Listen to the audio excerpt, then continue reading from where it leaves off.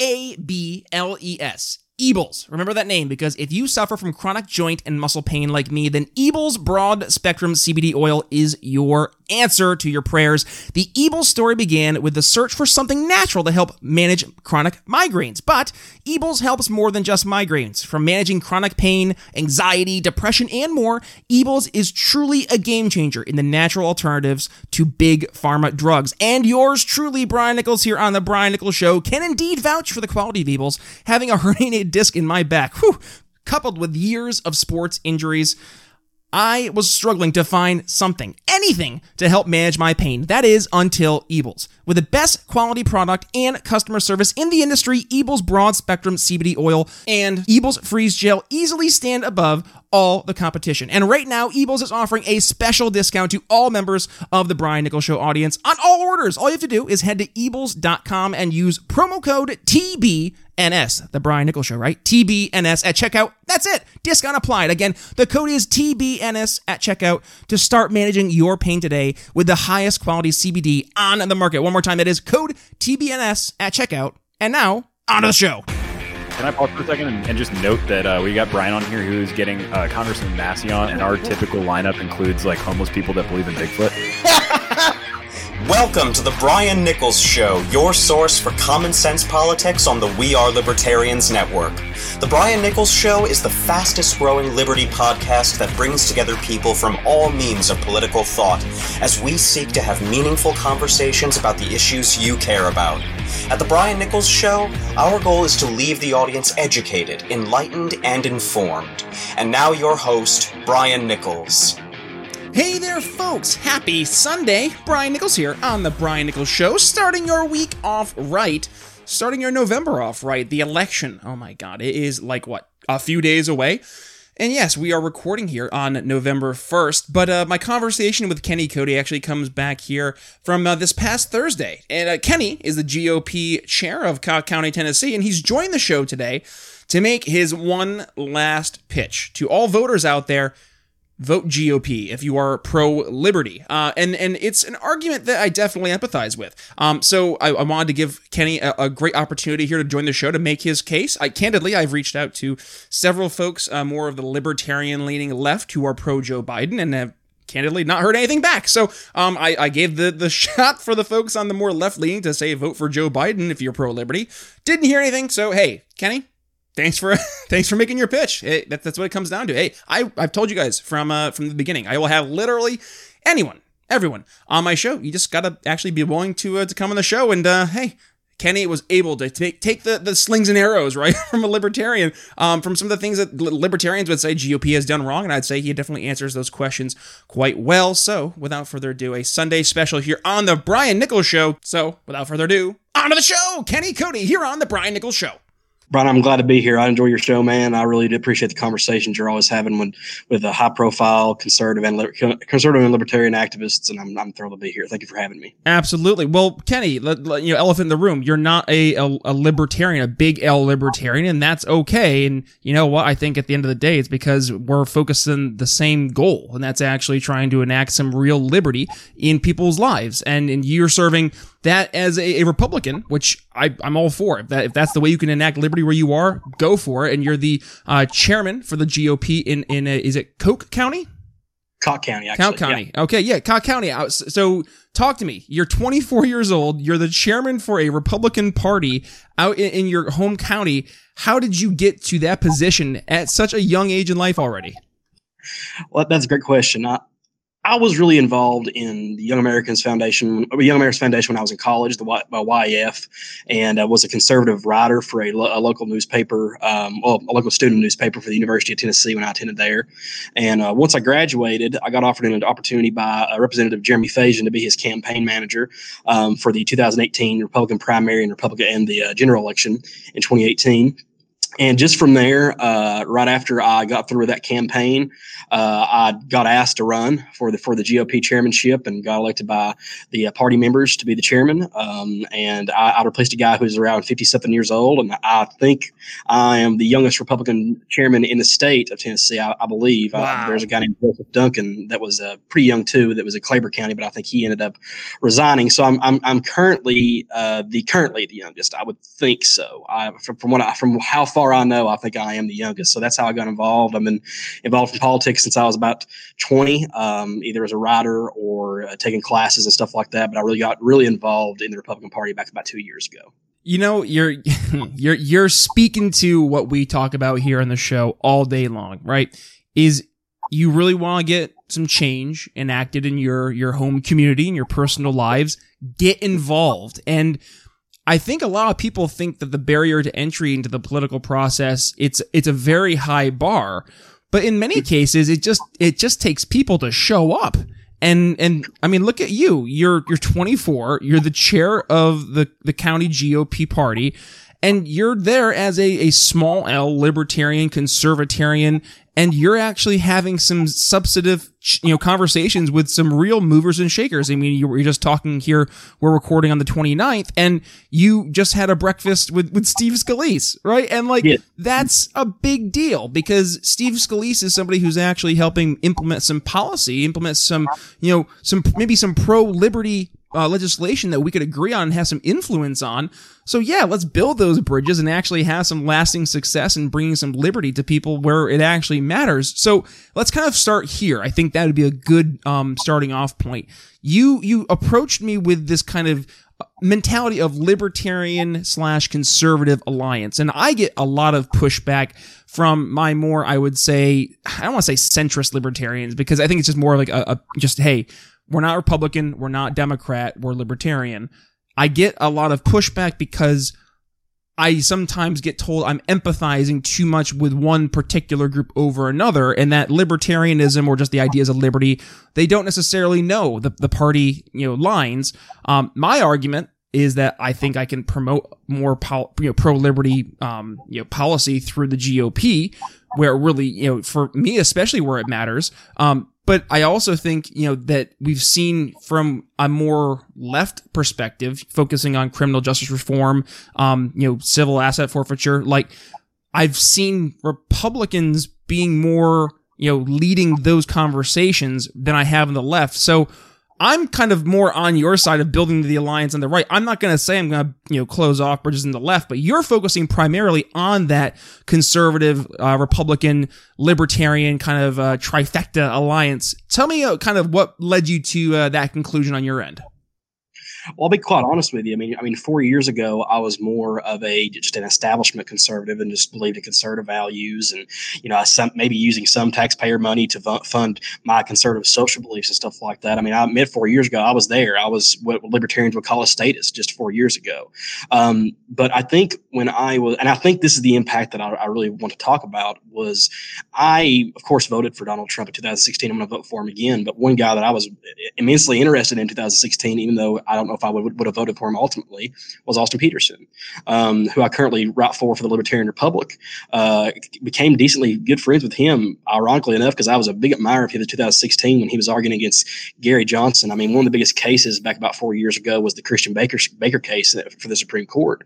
And, one of the most damning things about Gary Johnson was when, during the libertarian debates, when, Austin Peterson had to ask, would you force a Jewish baker to make a Nazi cake? And I think that's a problem in the conservative movement and the libertarian movement, was that they rely on the government far too much, and they were going to force people to not act on their own social views and not make their own decisions about their private business. I mean, that was an eye opener for me. And I was like, that's kind of something I expect from some Republicans and some conservatives. But, when I heard Gary Johnson say that, and then he picked, Bill Weld to be his VP, I was like, this problem is spanning across all three big power parties, the Libertarian Party, the Democrat Party, and the Republican Party. You're having these big figures in all the three parties wanting to enact government and wanting to have punishments down from government for enacting on their own social beliefs, for their own private businesses and their own private beliefs. And, what I've come to find out the last few years is that I'm very libertarian. I mean, I would not in any way describe myself as a paleoconservative or a neoconservative at all. I mean, I promise you, I've taken every philosophy test that you can find on the internet, and it keeps on popping up libertarian. It's just very complicated for me that the United States does have a two-party system. Whether anybody wants to say, we have multiple parties on the ballot, stuff like that, it's all fine and good. But until there is a completely systematical change in our electoral base and our electoral system, I just don't believe that third parties can have that much impact. However, how I do think third parties impact, and Jeremy Fajan made a good point on quoting one of Austin Peterson's tweets the other day, the LP has shifted the conversation on issues such as criminal justice reform, civil asset forfeiture, even the Patriot Act conservatives and anti-neoconservatism.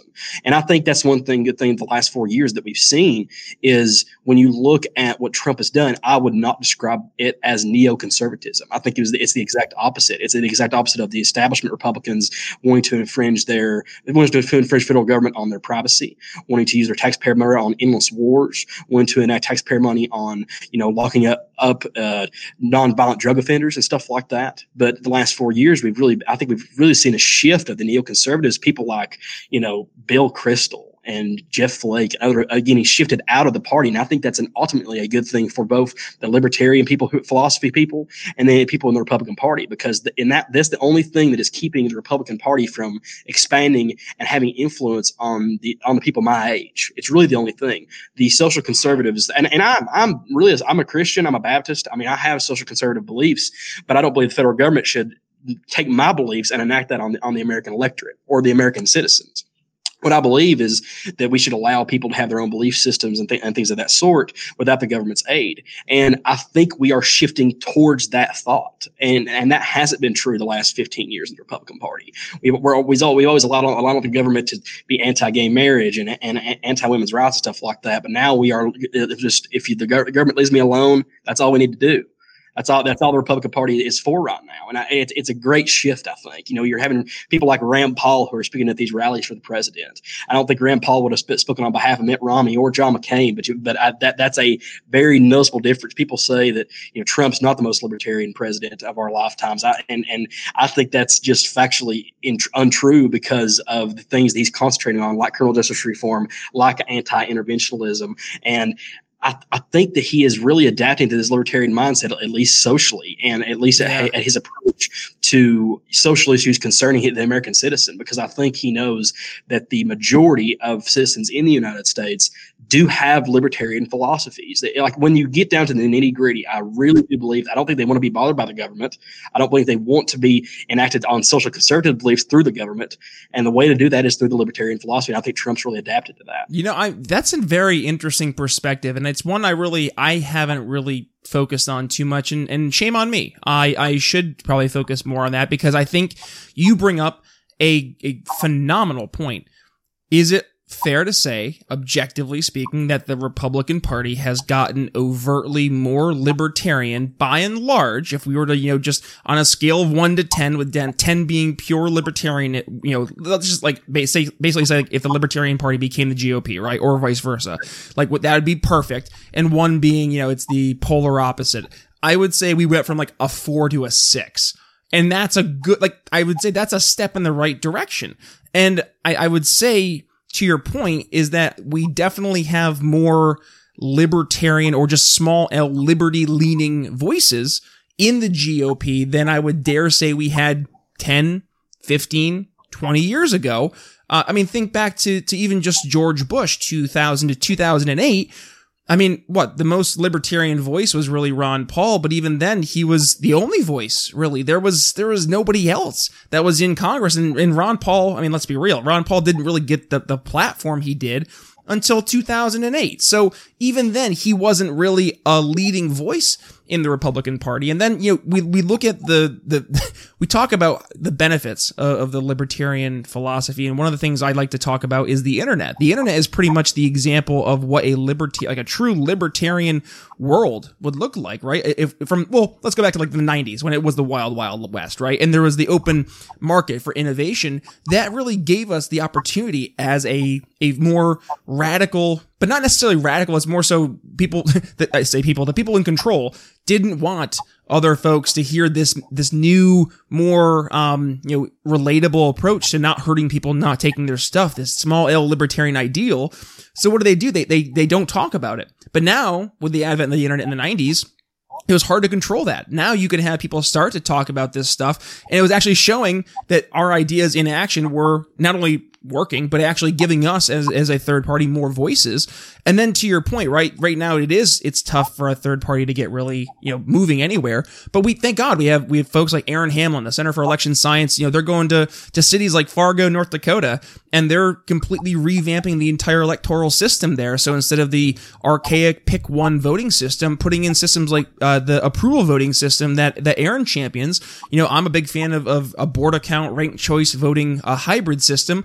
I think we could easily see in the next 10 years, just with the continual progression of technology alone, that it's going to make it easier for us to continue to make our arguments in this pro-liberty mindset, because really what's been the arguments in the past as to why we can't do this libertarian experiment in a real, practical ways, because it wasn't feasible. But now with, the technology advancing as it is, it's making it more and more feasible. We're seeing it in real time. And I mean, let's be real, the writing's on the wall. It's kind of hard to deny the obvious. I think the genie's out of the bottle. And Kenny, to your point, right now, I would dare agree I agree with you in the argument that the GOP probably is going to be the best means from one of the two parties that we have right now at the top to actually get some liberty, goals in action. Not to say that we can't find some folks on the left every now and then we can make some agreements with, like the Tulsi Gabbards in the world, but like that, I would say there's less of Tulsis than there are of Masseys, Rands, and Amashes. Mm-hmm. Well, absolutely. And I think I just seen such a shift. I mean, I remember in the primaries, like my father was a Jeb Bush fan at first, and then he saw Trump talking about and calling out, how the Iraqi war was a mistake. And I know as Republicans, we all said, and at that point I was sort of just establishment traditional conservative. We all went, really? Mm-hmm. Why would you say that? It was almost like we got offended for George Bush, but then he started talking about it, and he started talking about it, and nothing he said was wrong. And that was really my first exposure to like the anti-interventionist mindset. He started doing criminal justice reform when he got in office.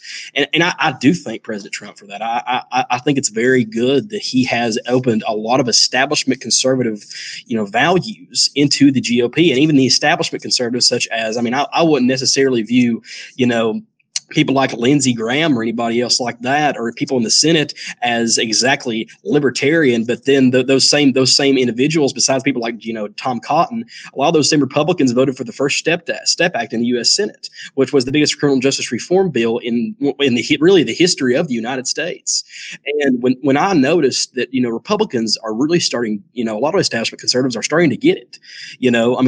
Some people like Ted Cruz, people like Rand Paul, people like Mike Lee have this libertarian mindset, and they are some of the biggest voices in the party. You don't hear that much about these sort of statist Republicans in the Senate anymore. The voices that you hear, people like Tim Scott, people like Ted Cruz, Mike Lee, and Rand Paul. And I think that giving the voices to those small government, small L libertarian Republican senators and congressmen, people like Thomas Massey, people like my friend Tim Burchett, people like Matt Gaetz. I think Matt Gaetz has been he's very underrated in my opinion in his libertarian mindset, where he has advocated for the decriminalization of marijuana. He's advocated for anti-interventionism, has advocated for the release and at least the pardon of Edward Snowden. Look at all these things that this guy supports. And he's one of the biggest voices in the Republican GOP caucus in these House of Representatives. I mean, you're not seeing people like Liz Cheney have the voice anymore. They may still have the voice in D.C., but when you're talking about national basis and an outreach to Republicans and even libertarians who might come over and switch to your party to vote for you, Matt Gaetz, Rand Paul, Mike Lee, and Thomas Massey are the people that are there. And they're who Republicans are listening to. I mean, you have your Josh Hawleys, you have your Nikki Haley's, and not necessarily that I don't like them for their good benefits that they are to the party, but the biggest voices that appeal to independents and even your big L libertarians and small L libertarians, I think, have the biggest voices in the party right now. And I think that's such a change in what we saw from, Ron Paul of past, the Jim DeMints of pasts, the people who are always small government for a long time. And, I tweeted something the other day about Ron Paul's campaign. I think if Ron Paul would have ran in 2016, I think he may have won, because Ron Paul was the first social media candidate. I watched a huge documentary, I think the PBS did on him on YouTube the other day, and he was really the first presidential candidate to use things like Facebook, MySpace, even Twitter in 2012. He was the first social media candidate. And I think, like you said, when we see it on social media, the things that people advocate for are not these establishment conservative or establishment democratic neoliberal and neoconservative policies. There are the libertarian philosophy policies. And I think there is too much of a threat on the left right now of big government, of them wanting to do things like raise the minimum wage, have universal health care, spend taxpayer money on environmentalist policies, eliminate oil and gas, eliminate fracking. I personally believe, and this is a mindset that I really took it back in college when I was trying to figure out who to be for and try to figure out who I was as a political mind, was it's like a net balance, like the net benefits. Does the GOP have more net benefits than the Democrat Party does? Oh, Kenny, you're making me smile, because so now you're talking about my college. Like, this is what I do, right? So I was political science. Yeah. This is called strategic voting. This is literally exactly what I think a lot of libertarians don't know is, they don't know what really strategic voting is and the value of it. And you have to be objective, and you have to look at things in a case by case basis. You have to have nuance. You have to allow context. And unfortunately, there's a lot of libertarians who get too stuck in partisan politics, which is ironic, because that's the thing they preach about getting away from the most. And they'll let perfection be enemy of the good. So instead of looking, let's say, for example, you're a libertarian candidate running against Thomas Massey, I would be like, what are you doing? Stop it. Like, I've had Thomas Massey on my show. I have asked him the tough libertarian questions, and guess what? He passed with flying colors. Like, I don't know, like, what more you need from someone. Like, do you need them to be literally, like, citing, like, quote in verse Murray Rothbard every single time they open their mouth? I don't know what you need from them to be perfect for you. But, like, if you're now, for example, Tom Cotton is running up unopposed in Arkansas. And guess what? Ricky Dale Harrington is running as a libertarian against him. I would say, hey, why not support the libertarian in that kind of a race? Because in that kind of a race, your average voter would see the two-person dynamic, and it'd be easier for them to understand, okay, this is the incumbent Republican, and then this is the person, whoever it is, against that person. So if you have the ability to vote for your disaffection, you can do that in that case. And in that example, you can actually vote for somebody who more aligns with your principles. But again, it really does come down to what you consider to be the most important things to you. And this is the other thing that drives me crazy about libertarians, right? And I say this from both big L and little L libertarians by and large, is that we talk about often who's not a real libertarian, right? We always say, don't listen to that person. They're not a real libertarian. What a collectivist mindset that is, to not let the individual be the individual. We have these rules. Now, yes, we do have 2 rules. Don't hurt people and don't take people's stuff. But I would argue, if you're in that frame of mind, you're a libertarian. Like, I don't need you to pass my, 100-question libertarian purity test to get, confirmed that you're a libertarian. And to your point, Kenny, going full circle, that's how you actually get more liberty-oriented policy into action. Because right now, we have one libertarian congressman on a national level. And he didn't get elected as a libertarian congressman either. And that's no disrespect to Justin Amash. He's a good friend of the show. And I personally, I want to see him be successful in future elections as a big L libertarian. But we have to also address where we are in historical context. We're not at a position really to be so pick and choosy that we're pushing people away who could be potential allies to then help us become a real legitimate, force on a national stage to then have a real voice at the table. And that's what we're missing right now, is that seat at the table to bring forward a voice. And to your point, where's the best chance to get that voice at the table right now? I would dare say, looking at the Republican Party, it makes sense to use the Republican Party. Yeah, the GOP is not overtly libertarian, but I mean, has the Libertarian Party been overtly libertarian? No, I mean, our last VP candidate just proudly said he voted for Biden and Harris. I mean, exactly. Come on. Exactly. If we're going to hold these purity tests, let's at least, hold up a couple of mirrors, eh? Well, and I think that's something that I always laugh at, and especially Austin Peterson has been fantastic the past month on Twitter, because he has this. He gets attacked all the time because he's not a real libertarian, because he ran on the GOP ticket in Missouri for Senate.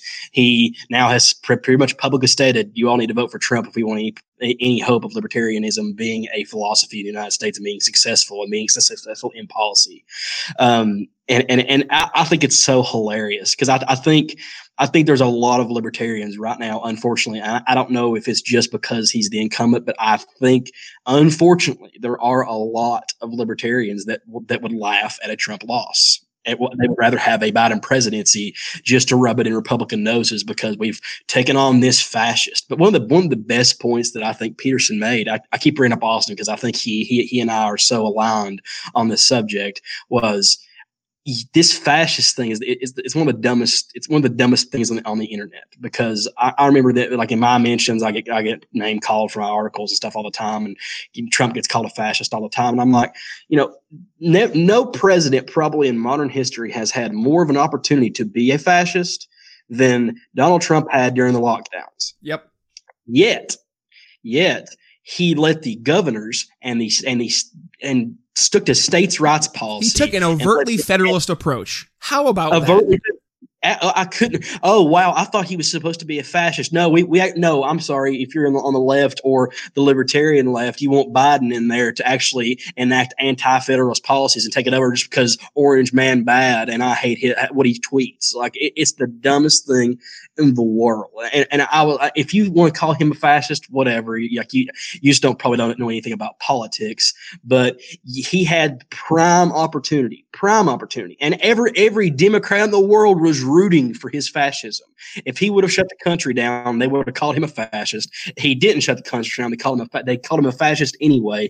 So who cares? Like, but from me as a like you said, a small L libertarian Republican, that was something that I really admired, because every doctor, every expert, if we want to put that in parentheses, said you need to lock the country down. He didn't. He let the state governors, their legislatures, their state senates, and their local leaders decide what was best for their state and their communities. And that is what federalism is all about. That's what libertarianism is all about. Yep. And it was crickets. It was crickets during all that time. Everybody expected Trump to shut the country down and for him to have control and sit in the National Guard to make people put masks on and stay in their homes. And he did not do that.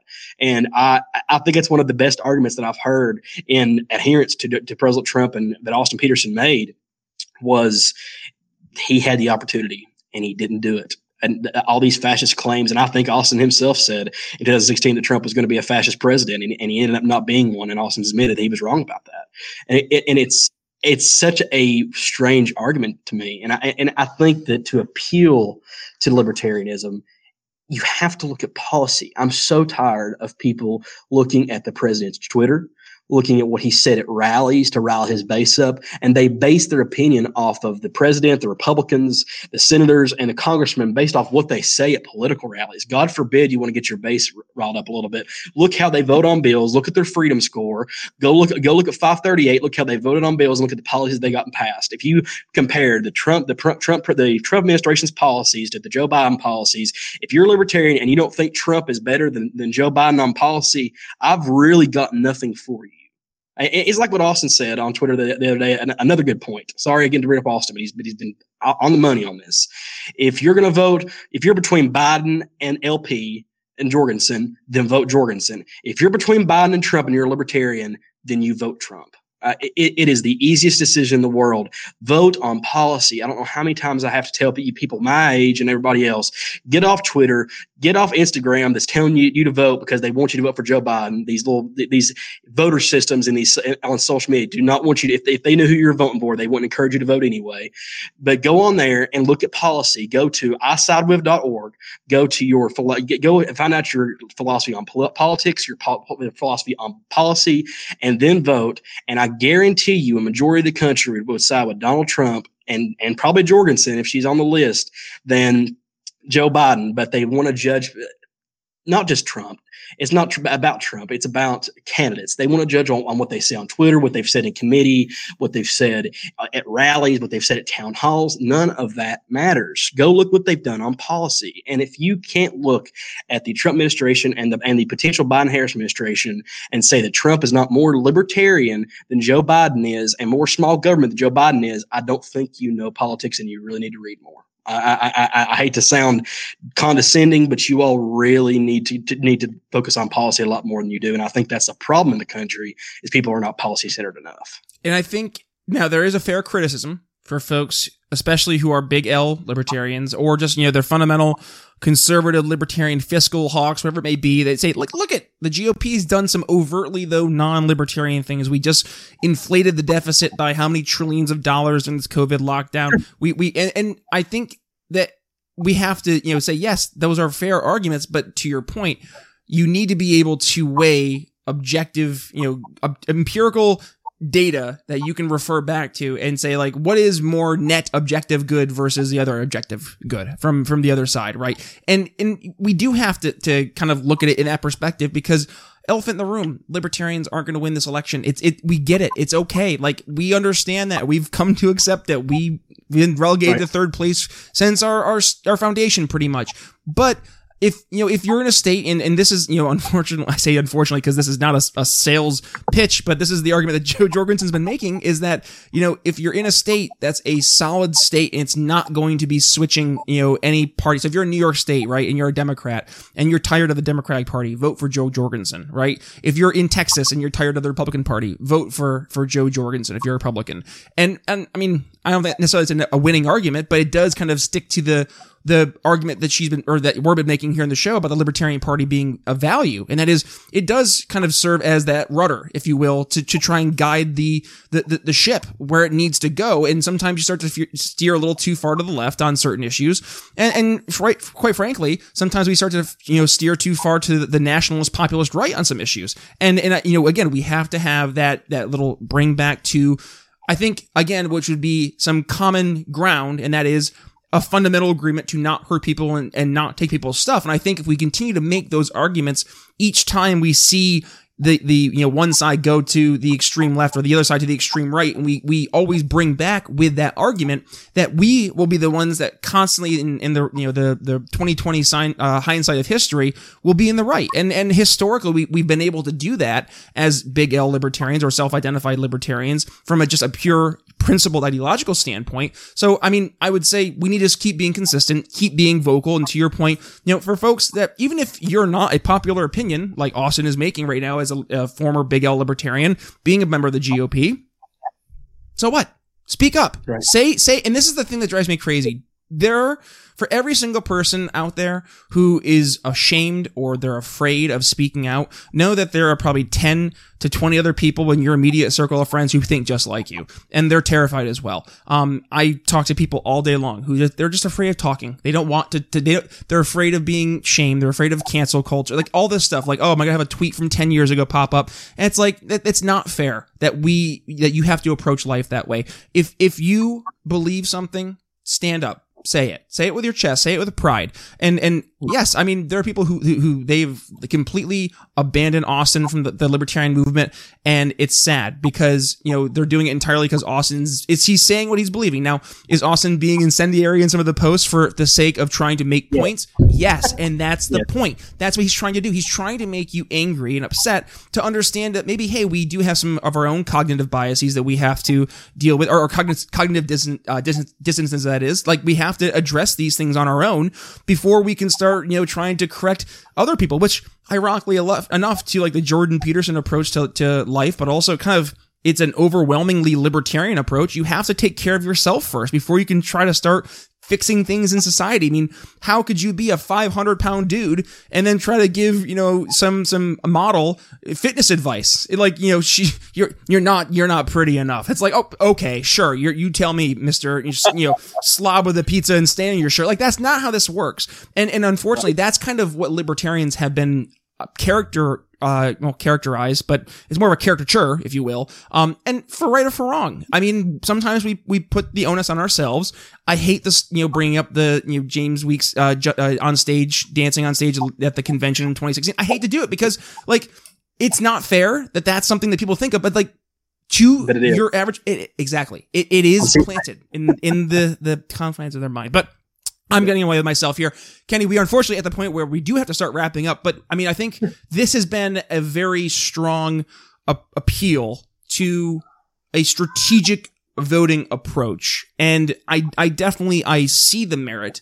And I'm going to say too, to make sure I'm being fair, it's okay, especially if you are in areas that are more left-leaning, if you can find somebody who is a big D Democrat, that they are, a more libertarian-leaning individual on certain issues. If they're making social issues their number one priority, and like they're like, yeah, we're cool, like whatever the tax rate you want, like that's not what we care about. Work with them, right? And instead of like saying, oh, I'm not going to talk to them because they're a Democrat. No, work with them on those issues, build some trust, build some common bonds, and then when the time comes that they're asked questions on taxes, you can say, hey, listen, I do have an opinion on this. Will you listen to me really quick? And then you have influence, right? And that's how we build the relationships. That's how what we do in here in the Brian Nichols Show. That's how we sell liberty. With that being said, Kenny, your pitch to not just libertarians out there to vote GOP, but to maybe some Democrats out there, because that is your appeal. Let's see the final pitch. Get them over on your side, my man. My appeal is if you care about social issues, then you should be with the libertarian-leaning GOP representatives in Congress and Senate, and activists like myself, because people like me don't care. And that should be the entire basis of our mindset. We shouldn't care. Equality means that we shouldn't judge people by their sexual identity, their religion, or anything else. We should just judge them by how they treat us and how they treat the world. We should not give favor to anybody of how they believe, or what their color of their skin is, what religion they believe in, or what their political philosophy is. It doesn't matter. And I don't believe that is the left right now. And I think that's the GOP. I will say, and I am willing to admit, it was probably not that way about 5 or 10 years ago, but it is right now. I know there are still statist Republicans, and I know there are still statist conservatives, and the Christian conservative base. I am a Christian myself, but there are still those social conservatives who do want that statist republicanism. But I believe the GOP is shifting forward. I believe that we are a small government party right now. I believe that we have passed more libertarian and pro-criminal justice reform, pro-anti-interventionist policies, things that people should really be caring about, and the things that we should be prioritizing. The GOP has passed in the last 4 years, and I believe we should pass it for 4 more. I believe the left is, they like to say they're an open tent, and they just aren't. They just aren't. I mean, there was Steve Scalise made a great point today. There was a guy in Texas who the only thing that he was against, I forget what his name is, and I wish I knew it. But the only sort of leftist policy he believed in was that he was pro-life. And AOC and the left part of the GOP, the Democratic caucus in the House, had him primaried and beat because he had one policy that they didn't agree with. But then you look at people like Rand Paul, who, proposed the Breonna Taylor Act that probably a lot of Republicans believed in, but they're not going to try to primary him to get him out of the caucus. They know how valuable he is to the libertarian and Republican movements. He's valuable to the GOP and the LP, and that's what the Republicans know. They're not going to try to primary somebody or get them out of their party just because of a policy difference or a philosophical difference. The GOP is the open tent party. I hate to really break that to big L libertarians, but it is. If you're looking at the right or the left who are going to take office and power in this country, the GOP is the open tent, and I welcome anybody if they want to have a conversation with me, read my articles, get in my DMs, whatever, find me, and we will talk, and I promise you we will agree on more than we disagree on. I'll make sure, there we go, as my mic finally turns on, I'll make sure, Cody, that Cody, I'll include all your links to social media in the show notes, so folks can go ahead and reach out to you. But yes, all the articles you've been doing over the Libertarian Republic, you actually did some stellar ones there with Amy Coney Barrett, which I wanted to talk about, but we didn't end up talking about at all. That's okay, though, because you know what? I think this actually was more important of a conversation, because candidly, I've kind of done this conversation about Amy Coney Barrett in the past, and we discussed at length kind of like the implications, and I think, you know, your article was stellar, so I'm going to make sure we include that in the show notes so people go ahead and check that out. But otherwise, my man, Kenny, thank you so much for all you're doing, obviously at TLR, but also all the work you're doing, behind the scenes, also at Cocke County GOP chair. Kenny Cody, thank you for joining the Brian Nichols Show. Thank you, Brian. Appreciate it, man. A quick read from our new sponsor, and that is the Expat Money Show. Now, if you are a longtime listener or even a relatively new listener here on the Brian Nichols Show, then you remember our good friend Mikkel Thorup from the Expat Money Show. What an episode to learn that just because you were born in one country doesn't mean that you have to pay your taxes there forever, to do your banking there, to have your investments there, raise your family there, or even have your companies registered there, learn there, get your kids educated there, or even live your life there. How about that? You can go ahead and live your life wherever it is you see fit, because the Expat Money Show, which is hosted by our friend Mikkel Thorup, originally started as a podcast, but has grown to a worldwide community of entrepreneurs who are living international location independent lifestyles. Mikkel is focused on helping you live an international life by looking at problems through the lens of global solutions. In this day and age, there is no reason you should let borders get in the way of having the best the world has to offer. So, Brian Nichols Show audience, head over to the Expat Money Show today. Give Mikkel a subscribe, a fantastic show, and tell him that Brian Nichols sent you.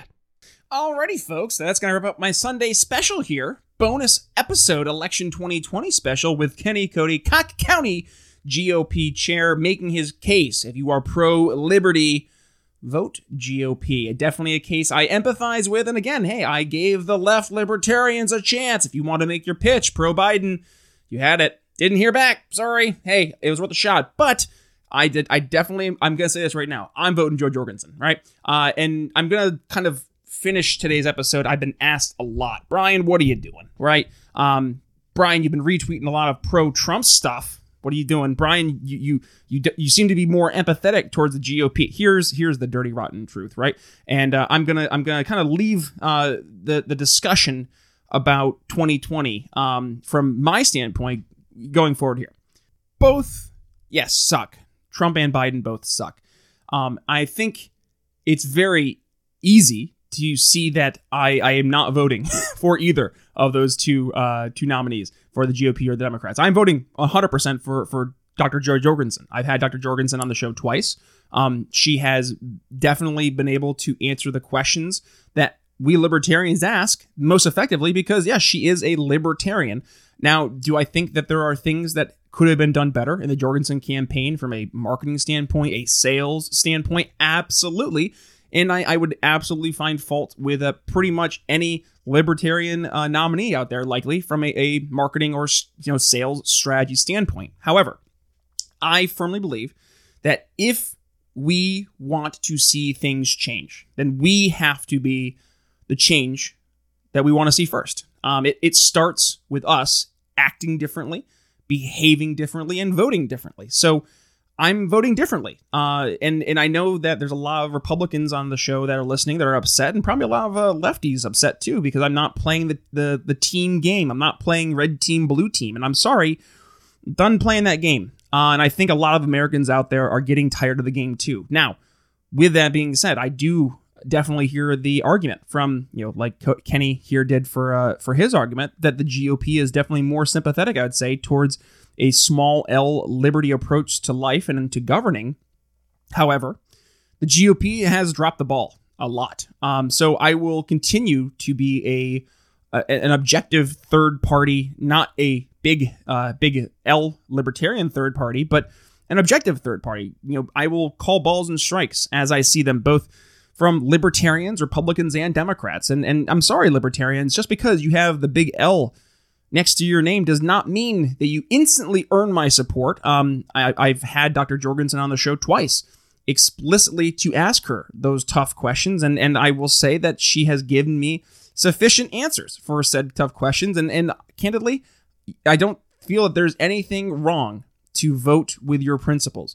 Vote for somebody you believe in, and that's what it really comes down to. But down ballot, look and really objectively measure what your vote's going to do as well from a local standpoint. Strategic voting is a real thing, guys. Don't pretend it's not. So if you find a pro-liberty candidate that's a Democrat, vote for them.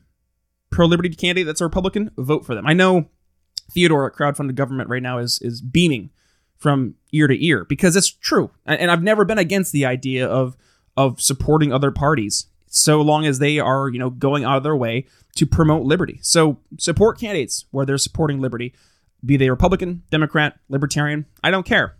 But at the end of the day, let's just always try to move the needle towards the side of liberty. So that's my little ending rant here as I approach this election coming up here on Tuesday. Vote your heart, vote your principles. I'm voting George Jorgensen for president.